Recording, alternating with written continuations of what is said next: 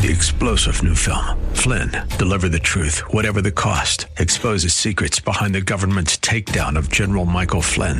Flynn knew what the intel world had been up to. He ordered the first audit of the use of contractors. This set off alarm bells. He told the truth. He was the most dangerous person for Donald Trump to hire. They had to get rid of Flynn. Flynn, deliver the truth, whatever the cost. Available now. Watch it today. Go to salemnow.com. salemnow.com.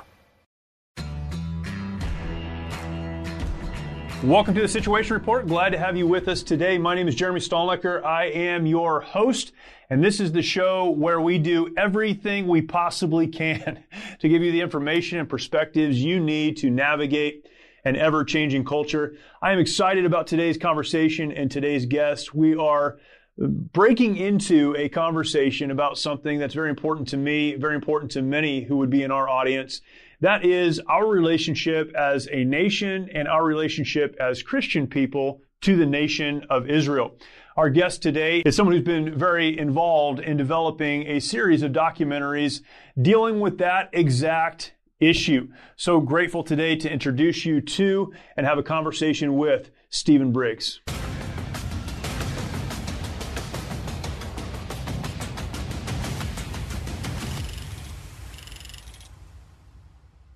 Stephen Briggs, thank you for joining us today. Appreciate it. Man, I'm looking forward to this conversation for a lot of reasons. I want to read your bio, though, before we jump into anything else. So for those that don't know you, and that may be a lot of our audience for sure, you are the producer of the multi-award-winning documentary films America and the Israel Effect and Cyrus Nations UK. You serve as the director of operations for, say that word? Hatikva. It means the hope. You taught me this, and then you even wrote it out so I could see it, and I got it wrong again. A Christian ministry making films about Israel and the Bible and the aim of impacting and equipping the church. Originally from England, I think people could figure that out, but originally from England, you've lived in Jerusalem. There's so much here, man. We met at a conference, I guess, 2 or 3 months ago now, and had a great conversation. And decided to not do a short interview there because we wanted to spend some time breaking a lot of this down. Part of this is talking about the documentaries, talking about the films, but speaking specifically of our relationship with Israel as a nation, our relationship with Israel as Christians, and how important that is. So much rhetoric around that topic in particular. And speaking with you, it helped me, and I know this conversation is going to help our audience. So really appreciate you taking time to spend with us today and help us through this. Well, thank you for having me. It's a privilege. Let's start a little bit with your story. How does one come from a filmmaking background, which you do? How did you get into this genre or this area of interest and focus? Well, how long have you got? I'll try and keep it brief. I lived in the UK. I was born in London for my whole teenage life. Towards the end of my teenage years, I was blessed with praying grandparents. I think that's the easiest way to say it. The generations have a tremendous impact. And one Monday morning, I woke up. I was meant to be at work. I was very, very unwell. Didn't go into work. Nobody else was in my house. And I got a phone call from my grandmother. And she said, Steve, your grandfather and I were praying for you last night, and we feel you should be going to Jerusalem. This is the number you need to call. And it was I was in the midst of, I was doing schools work, going in and sharing the gospel in schools in the UK. And I put the phone down, I felt fine. I was like, wow, nobody else in my house, got this call. And Jerusalem was on my grandmother's and grandfather's radar for me to be going there. And I was like, this is very, very random. I've never had a phone call like that before in my life. I haven't had one since. And but I trusted my grandma and my grandfather enough to know that I needed to follow it up. And I called the number they gave me. And that night I was in the gym working out. And I got a phone call about 9 o'clock at night on a Monday morning in the end of June of 2004 from the individual that had expressed a desire and a need for somebody to come and serve in Israel. And that he called up an elderly gentleman. So, Steve, can you come to London tonight? I fly to DC, Washington, DC tomorrow, and this is the last day I'm going to be in the UK for the rest of the year. And, I was a happy-go-lucky 18-year-old. I was like, yeah, why not? Let's go meet this guy, see what happens. Went to London and met with him about an hour and a half, 2 hours later. It was like walking into military interrogation. There was 2 chairs in the middle of the lounge, here and here, about a meter and a half apart, and he proceeded for the next hour and a half to quiz me, is I think the easiest way of expressing it. And the byproduct of that was he had a witness that I was supposed to be going out to Jerusalem, but he said the Lord needs to confirm it to you. And so over the next few weeks, that happened. And I initially committed to being out there for 2 years. And part of my remit out there was that I ended up playing rugby for Jerusalem. Played in the National League in Israel. Sadly, the results didn't always reflect that it was God's rugby team, but you can't always have everything you want. And I ended up serving 2 years, and then towards the end of that time, we were in Southeast Asia, and I was working with a Bible teacher called Lance Lambert, who presents some of the earlier films and is in these 2 films as well. And that kind of ties into the film side of things. But I was in Southeast Asia. I remember it clear as yesterday, and in Hong Kong, on Cameron Island, looking over to the mainland, and I said, Lord, everything in me wants to leave Jerusalem. Everything in me is done. I want to be my own boss again. We all have that dream and that desire. Yeah. And I said, if you want me to stay, you've got to change my heart, and you've got to give me something that I can hold on to ensure that's the case. And I was reading through the book of Luke at the time, and in Luke 24:49, it says, stay in the city, and of course that city it's talking about is Jerusalem, until you're clothed with power from on high. And instantly my heart changed. And I knew I was supposed to stay for another 2 years. And so I did. It was in those 2 years I met my American wife, which is why I'm now based in the US as a result of a few months ago. But we served there for 4 years until 2008. And towards the end of that time, to keep it brief, the film producer of a film called Jerusalem, the Covenant City, came to Lance Lambert's house and said, Steve, what are you doing when you leave in the summer? I said, I don't know, I've been praying about it. He said, I want you to come and work for me. And I followed that up a couple of weeks later at the Intercessors for Israel prayer conference. And he said, I never say things like that. It must have been the Lord. Let's pray. And we did. And there was a witness to it. And I began a week after leaving Israel with Hatikva Films on a 10-hour-a-week retainer at £10 an hour, and that lasted 5.5 years. And that was my, the Lord provided in many, many different ways. And we began on a series of films, and this was really what the Lord showed very clearly that I was supposed to be involved in, called Blessing, Curse, or Coincidence.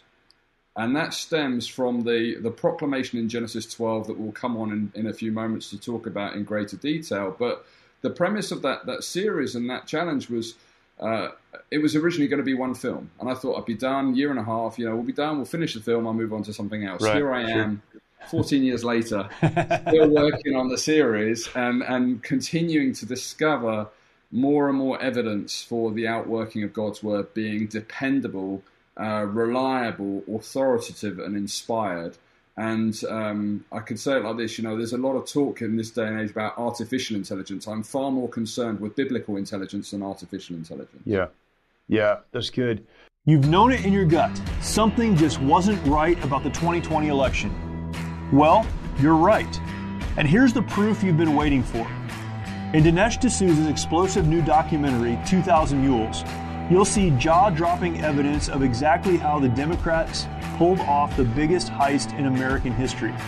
Drawing on meticulous research from election integrity group True the Vote, 2,000 Mules uses both cell phone geo-tracking data and video evidence to uncover a massive network of illegal ballot trafficking in all 5 key swing states. Enough election fraud to change the outcome of the 2020 election. Thousands across the country attended the nationwide theatrical release. Now, you can watch from the comfort of your own home. Watch on any device with a web browser. Gather friends, family, and skeptics alike, but don't miss it. See the movie that President Donald Trump calls a real blockbuster. Go to salemnow.com to watch today. That's salemnow.com. salemnow.com. Sponsored by Salem Media Group. A lot of questions I'd like to ask about what you just said, but we'll get to this topic because this is what I really want to get to today. I could spend all day talking about some of these other things. But America and the Israel Effect, that's one of the films in the series. Can you talk about that specifically? This is, and for those that aren't familiar, I guess, with who I am as it relates to the nation of Israel, I grew up in a very conservative Christian home. And there were a couple of things that were a really big deal in my conservative Christian home. And one was the nation of Israel. I didn't always understand that. But my dad, a pastor here in the United States, was very clear and very steadfast on the fact that those who bless Israel will be blessed and those who curse will be cursed, that we as not only Americans but Christians need to honor and value Israel. And that's such an important issue. And yet it's become such a strange partisan issue in the United States, which is less important to me than the fact that it's become a strange partisan issue amongst Christians in the United States. And I just don't get it. There's so much there. Can you talk about this particular film, America and the Israel Effect, and give us an overview, and then we'll dive into some specifics about it. Sure. I do get it. It's a spiritual issue, what you were talking about. There you go. That's right. That's the unpacking of it. We tend to want to reduce things to purely physical, metaphysical realities and not take note that there's a spiritual dimension to it. To come into America and the Israel Effect, I had to give a little bit of background because people say, well, what's that got to do? Why America? Why Israel? Why is this? Where have you got this from? In Galatians 3 and verse 8, it says, for Scripture, foreseeing that God would justify the Gentiles, that's you and I, Jeremy, preached the gospel beforehand to Abraham, saying, in you shall all the families of the earth be blessed. It's found in Galatians 3 and verse 8. And so we have there, the Scripture, foreseeing that God would justify the Gentiles by faith, preached the gospel beforehand to Abraham, saying, in you shall all the families of the earth be blessed. Direct quote from Genesis 12:3. Genesis 12:3 is the beginning of a journey of a people, and where Abraham is told to leave his family, go from Ur of the Chaldees to a land that God would show him, and he said it will make of him a great nation, and all nations on earth will be blessed through him. Now, within that passage in Genesis 12:3, and the fact Galatians references it as the gospel, what we have there is a proclamation of the gospel and the means by which it would be outworked, which means both the blessings and the cursings are for the purpose of salvation. Right? Huge. This is why your dad was so concerned about it, because the unfolding of that progressively is so important to us in understanding that it's not just I'm saved, I've got my ticket to heaven, but actually there's a far greater development of what he wants to do with his people across the world in nations as well. And this goes far, far deeper than most Christians want to give any credit to it, because it's actually to do with Jesus' inheritance. Psalm 2 says, why do the nations rage and the peoples plot a vain thing? The kings of the earth set themselves and the rulers take counsel together against the Lord and against his anointed. In the Hebrew, that word anointed there is Messiah, saying, come, let us cast away their cords from us and tear their bonds asunder. And then it says, he that sits in the heavens will laugh. The Lord will have him in derision. And then it goes on to say, and this is crucial to that whole of that Psalm 2, yet I have set my king upon my holy hill of Zion. And it also says, ask of me and I'll give you the nations for your inheritance and the uttermost parts of the earth for your possession. So the nations are to do with Jesus' inheritance. Interesting, right? And so then when we took this Genesis 12 and began to look at it and unpack it, and it was over a number of years, we saw in the Hebrew, the two words for blessing are the same, the two words for curse are different. So you have, I will bless those who bless you, same word. But curse, him who disesteems you, mocks you, belittles you, in effect says nasty things about you, I will crush, oppose, and destroy. Two completely different words. And so has that happened? Well, if we look throughout the canon of Scripture, you've got Exodus 1. Pharaoh orders the Hebrew male babies to be drowned. They weren't, but Pharaoh and his men were drowned chasing the Israelites through the Red Sea. Pharaoh's men were drowned chasing them. Is it mere coincidence or is there more to it? Haman and Mordecai in the and in the book of Esther, same thing. Haman sets up the gallows. He's the one who ends up on it. He reaps what he has sown. Right. Is it mere coincidences or is there more to it? And so we began to look at this and say, does this scripture just apply to what happens in the canon of the Bible, or is it ongoing? And as we began to look at nations and empires, it appears that their rise and their fall is intrinsically linked with how they treat the Jewish people. You see, the Greek Empire is no more. The Roman Empire is no more. The Byzantine Empire is no more. The Persian Empire is no more. The British Empire is no more. Where's the American Empire going to end up? Is it something intrinsically linked to this promise within Genesis 12 and the outworking and unfolding of it that has caused nations to rise and fall throughout history? And if so, then surely we should sit up and take notice and start applying biblical intelligence rather than man-made intelligence to these equations. There are some very important Christian figures that you talk about in these films, and some of these are names that I've studied for years, and one of them is William Blackstone, D.L. Moody. You talk about Darby. For those not familiar with these names, they need to make themselves familiar, but certainly if you have an understanding of Christian history in the United States, these are names you know. Can you talk about these, particularly, I would ask, Blackstone and Moody, how they connect to this larger story? Sure, yeah. So this fourth film that we've been referencing, America and the Israel Effect, which incidentally is on Salem Now. You can watch it on Salem Now at this present moment, and that one and Cyrus Nations UK as well, or you can find out more information at our website. But America and the Israel Effect is the fourth film in the series. What began as one film has expanded and expanded and expanded, and this film documents America's journey of how she became a nation. Very briefly, we look at that, and we develop that into looking at, okay, why was there a restorationist vision within the church, within the believing community in the US? What was it type? Well, they believed the book. And as you mentioned, William E. Blackstone, he was a businessman, Chicago businessman, who saw, along with a lot of the other restorationists in his time period, there were a couple of key components that had to happen before Messiah returns. First, the gospel had to be preached to all the nations. Not one nation be left behind. It says all nations. There's a reason for it. And secondly, the Word of God talks about Israel being restored back to the land. Those two things were the things that were embedded on his heart and so motivated him in what he did with his business. He was founded the Chicago Hebrew Mission, which became Life in Messiah, which is still operational today, just south of on the Illinois-Indiana border.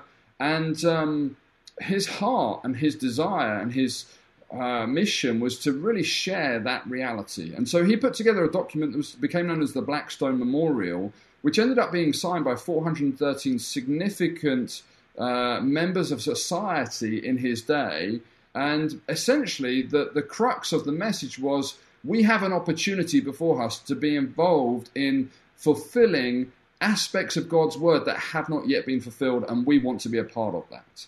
And you had the likes of J.P. Morgan, Rockefeller, you had senators, you had William McKinley, you had a whole host of people who would end up being presidents of the United States who signed and put their name to this document that ended up being on the front page of the Chicago Tribune.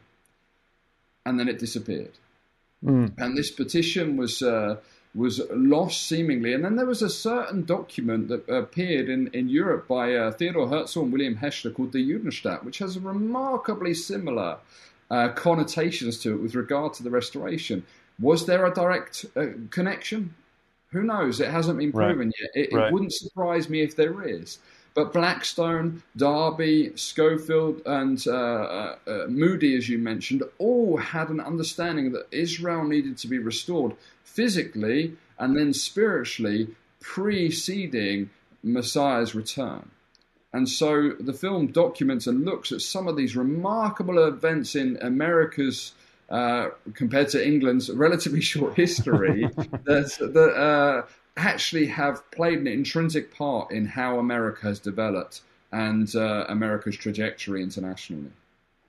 One of the other groups of people that you spend some time talking about are American presidents and their relationship to the nation of Israel as well. Our President Trump, I was going to say our most recent president, we have a president now too, but the one before him, President Trump was an outspoken supporter of the nation of Israel, and I think in many ways tried to institute policy that would help to restore our relationship and make it clear that we are supporters of the nation of Israel. But going back historically, what are some of the positions of presidents, both good and bad, toward the nation of Israel, and how have some of those impacted even the security of the nation of Israel over, the last 70 years, 80 years? Sure. Well, I mean, again, how long have you got? It's a bit of a roller coaster in the sense of it's the pendulum. The pendulum of American politics swings red, blue, left, right throughout history, and it's pretty well an eight-year cycle, if you like it, in that process. But you do have some significant players throughout that. I mean, we touch in the film America and the Israel Effect, which, as already mentioned, can be seen on Salem Now, on McKinley and Harrison and their understanding and role there, the earlier side of things. And you've got Truman, Woodrow Wilson, Nixon, all to name a few. Something's interesting with Nixon, though. Let's just focus on him for a moment. But for all intents and purposes, he was an anti-Semitic in his outlook. I mean, Watergate was not a great way to end, was it? But is that mere coincidence, or could it be what he had and what he was involved in trying to hinder some of the things? But there was one instance that was very, very interesting when Israel was losing badly in a war, which doesn't happen very often. He actually sent what was needed in order for them to survive. And that goes back to his childhood, we believe, where his mother said, at some point in your life, you're going to have an opportunity to do something for Israel. Don't miss it. Don't miss it. So even though he's purported to be an anti-Semite, and as one of our interviewers says he was an anti-Semite, there is an instance in his life where he did something that was intrinsically key to Israel's very survival. And so I'd encourage you to see the film to see that. And we go back and look at when the state was created and America's voting for the state of Israel to be reborn. That in and of itself is huge, because it is another element of history, biblical history, coming back to life. A nation that was dead for 2,000 years, resurrected again, a language being born again. Can a nation be born in a day? It says in Isaiah 66. And then it happened. And America's president at the time was intrinsically key to that. Alongside, interestingly, the Russian leader at the time, because they voted for this, because they saw that Israel was going to be a socialist enclave, a Marxist enclave in the Middle East. And that was key to their policy. And because they voted the way they did, so did all of Russia's smaller states around them, Belarus and the like. They went that way. And that turned the whole vote and brought Israel into being. And then, of course, immediately they were attacked on all sides by the Arabs who didn't want them there and miraculously survived. It's a story of miracles and miraculous victories, and this film looks at America's involvement in some of those miracles. Mike Lindell has a passion to help everyone get the best sleep of their lives. He created the Giza Dream bed sheets. They look and feel great, which means an even better night's sleep for you and me. Mike found the world's best cotton called Giza. Mike's latest incredible deal is the sale of the year. Sale of the year. That means it's not going to happen again. This is the sale of the year. What is it? For a limited time, you will receive 60% off the Giza Dream Sheets that comes with a 60-day money-back guarantee and a 10-year warranty. You will receive a set for as low as $39.99.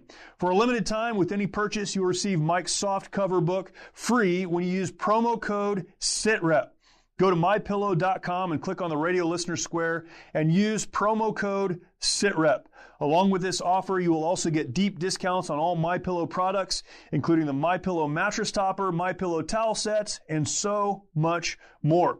For those of you that would rather use the phone, and some of you are out there, you know who you are, call 1-800-870-0283. Use the promo code SITREP or MyPillow.com and use the promo code SITREP. What do you say to the Christian community that seems to be divided on this? Again, I think at one point it was assumed that if you are a Christian, you are pro-Israel, you understand the teachings of the Old Testament toward the nation of Israel. But more and more there seems to be a divide, even in the Christian world, amongst the importance of the nation of Israel, the future importance as we come to a conversation of end times. We could talk about that, but the future importance of the nation of Israel, and even some very anti-Semitic positions, statements, messages from fairly conservative, Orthodox Christian preachers and teachers. How do you deal with that, or what is your kind of response to much of that? Well, I mean, firstly, in one sense, my opinion doesn't matter. What matters is what the Bible says. Sure. Your opinion doesn't matter. It's does it line up with the Word of God? Does the Bible give us an indication in our understanding? It's a fascinating period of history that we live in. And I want to preface what I say by that. This is the generation that the disciples wanted to live in. How do I know that? Well, I can back it up with Scripture. In the book of Acts, after the best Bible school you could ever be a part of in history, 40 days with Jesus, right? And there is only one question at the end of chapter 1 of the book of Acts, where it's actually verse 6. The question the disciples have not is, when are you going to return? It's, will you at this time specific, restore the kingdom of Israel? Sure. That's the only question that is recorded in Scripture after the best Bible school in history. And how does Jesus respond? How does Yeshua respond? He says, it's not for you to know the times or seasons which my Father has set, but you should be my witnesses in Jerusalem, Judea, Samaria, and to the uttermost parts of the earth. Right. And then he leaves and ascends to be with the Father. Now, this is crucial to us. It wasn't their responsibility. It wasn't their time. But that was the key question they wanted. You and I, Jeremy, now live in the day that the disciples wanted to live. Right? And so we can stand here with even more confidence that God's word is true because the disciples had that singular question that it was going to be restored. Yeah. That's huge. It should embolden us. It should give us the courage. It should give us the chutzpah, if you like, to hold fast to this book, really on every single level. But how do we then approach it with regard to what's going on in the church? Well, it is described as a mystery. It's not the only mystery in Scripture, but it's described as one of the mysteries.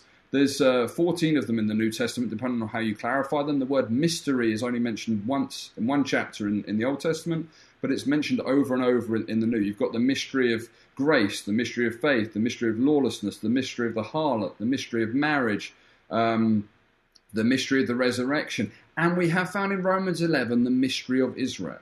And what you find is people, when they get an understanding or a revelation of one of these mysteries, they can become arrogant about it, not realizing that there's a whole number of other mysteries that they've got to get hold of as well. Right. 1 Corinthians 4, verse 1 and 2 says this: let a man so account of us as of ministers of Christ and stewards of the mysteries of God. Here, moreover, it's required in stewards that they be found faithful. Most Christians are happy with being a minister of Christ. They want to minister to Christ in worship. They want to minister Christ to others. But they don't take on that second part with the and stewards of the mysteries of God. Right. Now, once we get hold of one of these mysteries, because it's not meant to remain a mystery, we have a responsibility to steward it. Israel is only one of those mysteries.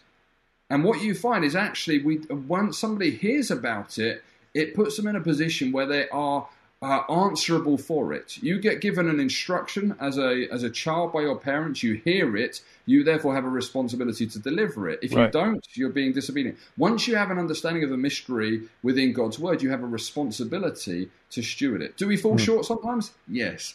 Is it something that we can aspire to in getting a greater and deeper understanding? Constantly. But this mystery found in Romans 11 verse 25 says this: for I would not, brothers, and this is Paul addressing believers, addressing his brothers, I would not, brothers, have you ignorant of this mystery, lest you be wise in your own conceits, that a hardening in part has befallen Israel until the full number of the Gentiles be come in, and so all Israel shall be saved. Right. One verse gives us keys on so many levels. Firstly, Paul's addressing believers. I would not, brothers, have you ignorant. Right. Secondly, he's telling us that there are believers who are ignorant of the mystery of Israel. Right. Thirdly, lest you be wise in your own conceits. That word in Greek is arrogance. There are those who are arrogant or hostile towards the mystery of Israel. Yes. And there's a third position there. It's those who by the grace of God have an understanding of the mystery of Israel. And they're all called brothers.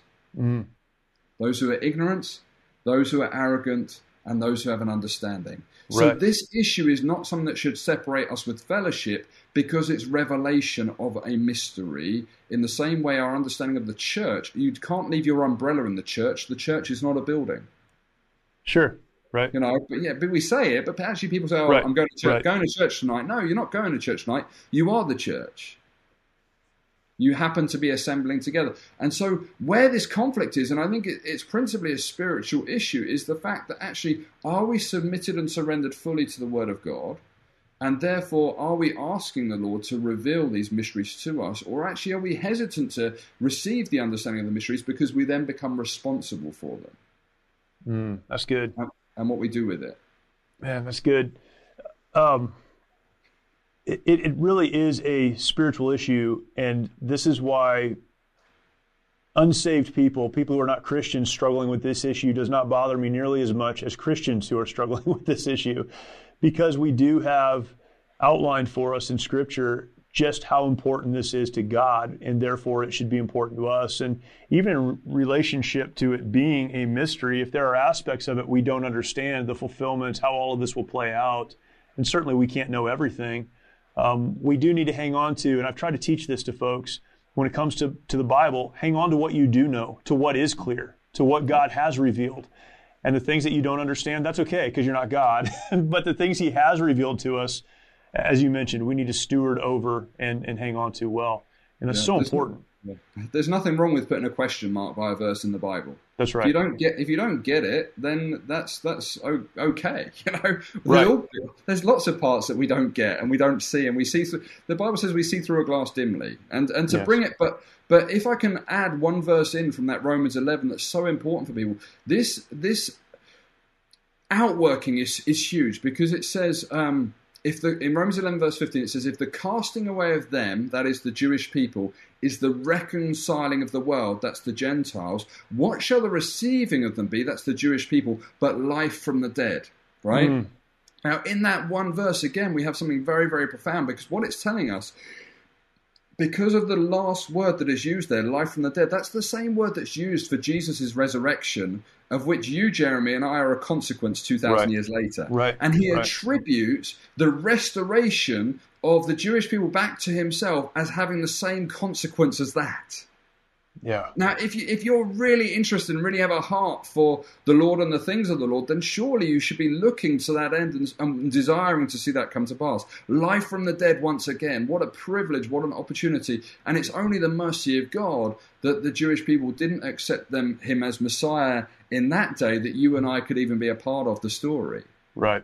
And so we should be eternally grateful in one sense for that. It's tragic as it was at the time. Actually, it was part of God's plan and redemption to bring every tribe, tongue, nation, and people together to be reflected in His kingdom.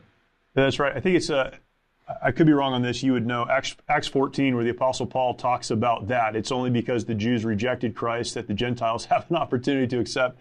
I remember studying that and preaching on that years ago now, and it just hit me. And I just in the middle of a message and preaching that, said we should all be so grateful that we've had the opportunity, and God's plan. It's different. It is different than we sometimes think it might be, and what a privilege it is that we have had that opportunity.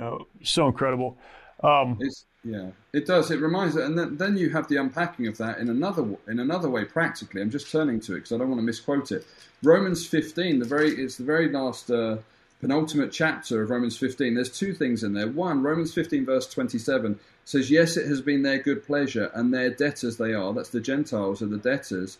For if the Gentiles have been made partakers of that's the Jewish people's spiritual things, they owe it to them also to minister to them in carnal things. And this is in the New Testament. Forget. People say, oh, I'm a New Testament Christian. If you right. If you want to play with less than a full deck, be my guest. We're going to win. If you only play with just the 1 to 8, you're never going to win the card game, are you? You've got to play with the full deck. And there's another thing here as well that in verse 8 of Romans 15 it says, "For I say that Christ, the Messiah, has been made a minister of the circumcision, that is the Jewish people, for the truth of God, that He might confirm the promises given to the fathers, and that the Gentiles might glorify God for His mercy."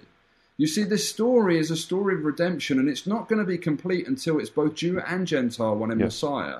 And we're called to be a part of it. And that's why this film series is so important, because it ties the gospel right back to Genesis 12, verse 3. And we see this redemptive plan and purpose run throughout the whole book. Now, what's fascinating there, and I often say this to people, we've got big ministries that spend all of their resources talking about about 2, at most 3 chapters of Genesis, right? On creation, vital and important as it is, because the most important verse in the Bible is Genesis 1:1. How many chapters are spent in Genesis on Abraham and his family? 38. Now, if you want to use those numbers and think, wow, this is something so important to God, that he dedicated 38 chapters to tell us Abraham, Isaac, and Jacob's story. Yes. And the New Testament reflects that again and again on the story of Abraham and his family and what that means. Even for understanding of faith, as the father of faith, what does that mean? The gospel we think of as a New Testament concept delivered to Abraham in the Old Testament before we even started counting, right? We don't even know exactly when that was. And God's work was at work at that time. What we do know is he saw the full redemptive plan and purpose. And he saw it with offering his son Isaac up. He saw the things. I mean, he looked to the heavens. He saw the stars. It says Abraham looked for the city whose builder and maker is God. He knew that there was a city coming. He wasn't content with where he was, but he was so filled with faith that he was willing to leave everything and live in a tent for the rest of his life, knowing that he's going to end up with something that is far more glorious and far more precious. Yeah. And that in and of itself is something that if we could recapture in the body across America and recapture and recover the history and the passion that the likes of William E. Blackstone, D.L. Moody, and others who took on this challenge of restorationism within America in the previous century and prior, we'll see a transformation happen, and it'll be very, very exciting to see. I was going to ask you what your hope for this film is, but I think that's your hope for the film, is that will take place. When you look at the lesson that Americans should learn from this film and the series, what are some of the key lessons that you hope will be learned? Maybe, I would imagine Christians are the primary audience, but there are others who are concerned about what God wants that may not be, Christians in the sense that we understand that. What are some of the key takeaways you hope people will walk away with? Well, the other film that's on sale now, and we're not touching on it in a big way, but I think it's the best recent example in history of a nation that was blessed when she was involved in being part of the redemptive story in restoring the Jewish people back to their land. That's the British Empire. The sun never set on it. It was is the saying, and now look at it. She's an offshore island of Europe with some very real difficulties. And Joel 3:1-2 says, "In the latter days, when, not if, when I restore the fortunes of Judah and Jerusalem, I'll bring the nations into Emek Yehoshaphat," which in Hebrew means the valley where God judges, not because of sin specifically, but it says because they divided my land and scattered my people. Winston Churchill was the chief proponent of that. He took a pen and drew down the Jordan River in Cairo and divided the Promised Land. And the same year, Ireland took its first steps to becoming a republic. And we've seen division after division after division to the point where Barbados took its flag down, lowered the flag a few months ago, and got into bed with China. And it's happened. The division has happened. And that's the lesson of history. You divide God's land, he'll divide you. He'll divide your society. He'll divide your politics. He'll divide your family. He'll divide everything else, because this principle is a principle in his word that we cannot escape. And so the understanding of seeing, okay, God is faithful to his word. He's biblically intelligent. I use that phrase a lot because he if he's not faithful to his word, then he's not going to be faithful to you, Jeremy. He's not going to be faithful to anybody who watches this. He doesn't have to be. Now, we've all fallen short. We're all sinners. We're all born of Adam, and it's the mercy of God that he allows us to recover and be restored and regenerate us on a day-by-day basis. But the heart behind the film is that would people get back into the book and really believe it? Really believe it and look at the history and say, wow, the evidence is clear. It's his story being played out, and I want to be a part of his story. And how do I understand his story and his vantage point? It's by taking hold of what the book says and operating in it. And there are so many instructions in there. I think, let me take your viewers and listeners to Psalm 122, verse 6, which is so often taken out of context. Pray for the peace of Jerusalem, they shall prosper that love you, okay? People take that verse and think, oh yeah, quick prayer and I'm done. But the understanding of it, if we look at what's in that passage in Psalm 122, the very last verse says, "For the sake of the house of the Lord our God, I will seek that's Israel's good." Now, the key component here, what's the house of the Lord our God? Well, it's the church, right?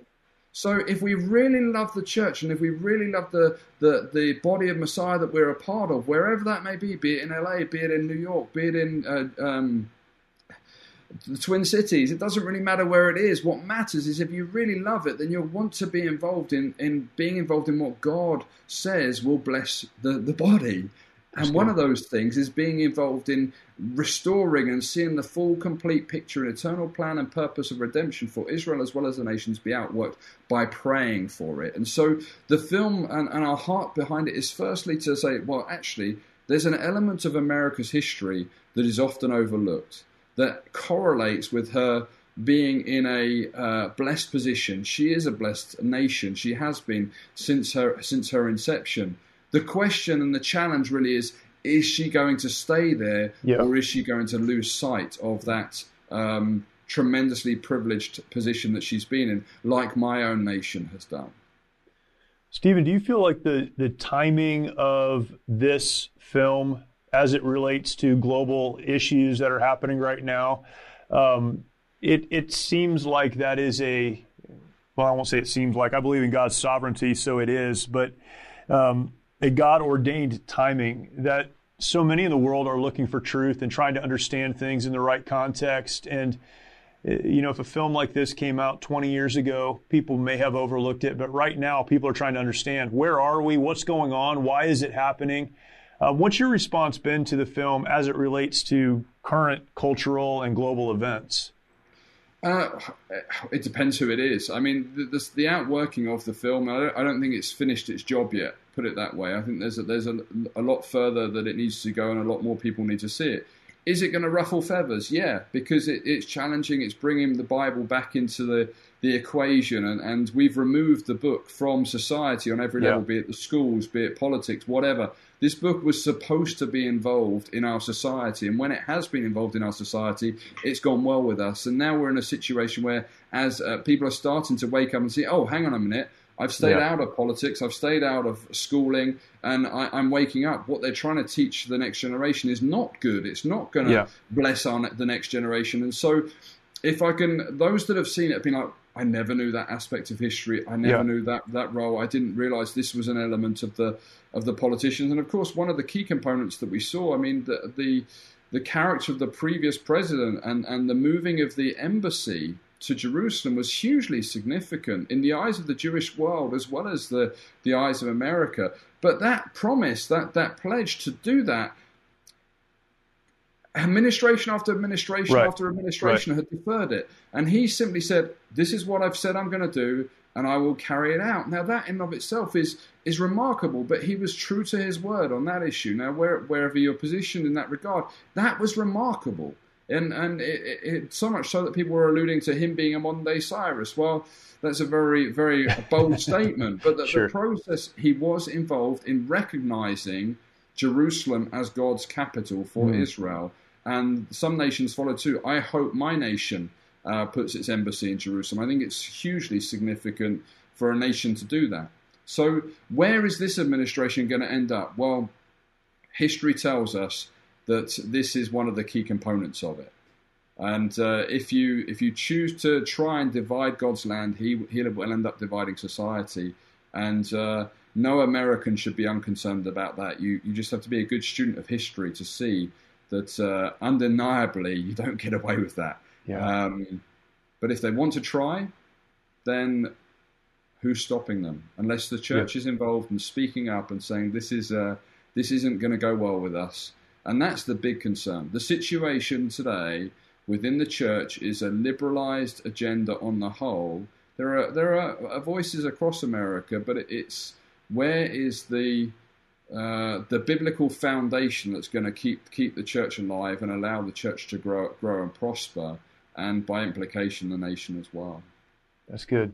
Where can people find the film, watch the film, learn more about the film? And for those who are watching this episode on Salem Now, we're going to include the trailer at the end of the film. But for those who are watching and listening, where can they find out more?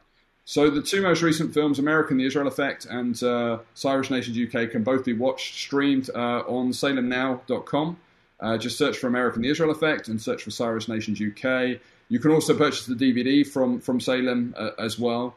And these are just two of the films that we've done. We've got 4 films in the Blessing, Curse or Coincidence series. The one that's Also been done is on Germany and looks at the Nazis. It's called Jacob's Tears, and the first one in the series is called Abraham's Vision. But there's other films we've done around the subjects as well. We've got a whole number on Britain's Christian history and heritage, and they can all be found at hatikvahfilms.com, which is hatikvahfilms.com. And as we said earlier, Hatikvah means the hope in Hebrew, which is what we're all about, bringing hope, showing that there is a hope that is definite and certain. It's not questionable. It's not, I hope I'm going to have deep dish pizza tonight. It's a guaranteed hope. Right. And that is exceedingly precious that we can hold on to. So hatikvahfilms.com, Salem now, and you can reach out to us directly if you want to at info@hatikvahfilms.com. Awesome. Stephen Briggs, thank you so much, man. Really, really appreciate it. Thank you for the work that you're doing, and I'm sure we'll talk again. This won't be the last time. Thank you, Jeremy. Appreciate the time. Yes, sir. Many of our veterans feel they need to fight their battles alone. This self-isolation has led to the staggering statistic of more than 20 veterans taking their lives every day. They'll get pills because they can't sleep. Now they get pills for depression. Before they know it, they're taking 12 different medications. And when it's not working out, these guys lose hope. And that's why there's 23 guys a day committing suicide. The mission of Mighty Oaks is to eradicate the veteran suicide epidemic and help our warriors change their legacies. We've been able to help over 4,000 veterans and first responders by equipping them with the tools they need to live the lives they were created to live. Our faith-based, peer-to-peer approach has one of the highest success rates of any program available today, offering hope and understanding to those who need it most. I remember talking to a licensed social worker who actually handed me a pamphlet to Mighty Oaks. So I went, and I'm glad I did. By aligning their lives to biblical principles, these men and women are able to lead their families, their communities, and our nation. It's your generosity that can make a difference in the lives of the men and women who have fought for our country and our freedoms. Now that they're home, don't let them fight alone. Learn more at mightyoaksprograms.org.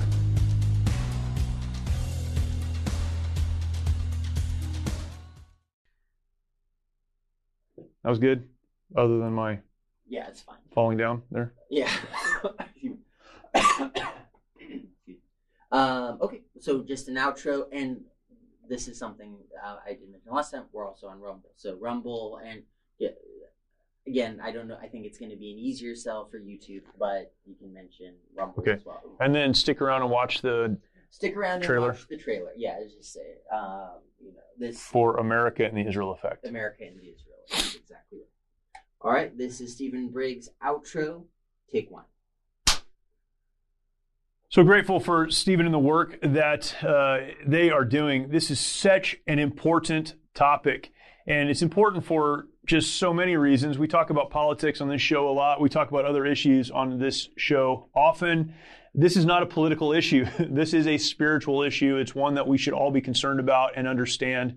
And this series of films, goes a long way in helping us to get a grasp on our relationship to the nation of Israel, what it is, what it should be, what it has historically been, and more importantly, what the Bible says about it. Very, very grateful for that. Stick around after this episode. We are going to play for you the trailer to America and the Israel Effect, so stick around for a few extra minutes if you are watching, not for those that are listening. For those that are listening, you need to go find a place where you can watch, and you can get the trailer as well.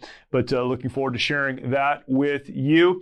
And again, if you are listening and not watching, make sure you're subscribed to your favorite podcast platform. That means one very simple thing. You won't forget how much you love this show, because you do love it. And as the episodes come out, they'll come right to you. And we're glad for that, but you need to be subscribed. Also, if you do prefer to watch the videos of these episodes, you can go to YouTube, search for The Situation Report. You'll find our show there. Subscribe, hit the notification bell. You can follow along, leave us comments, share out from there. That's a great place to do that. Also, we are now on Rumble. So for those of you that are Rumble users, you can find us there as well. So many places. If you can't find us, it's because you're not looking hard enough. Stick around, watch the trailer for America and the Israel Effect, and we will talk to you next time.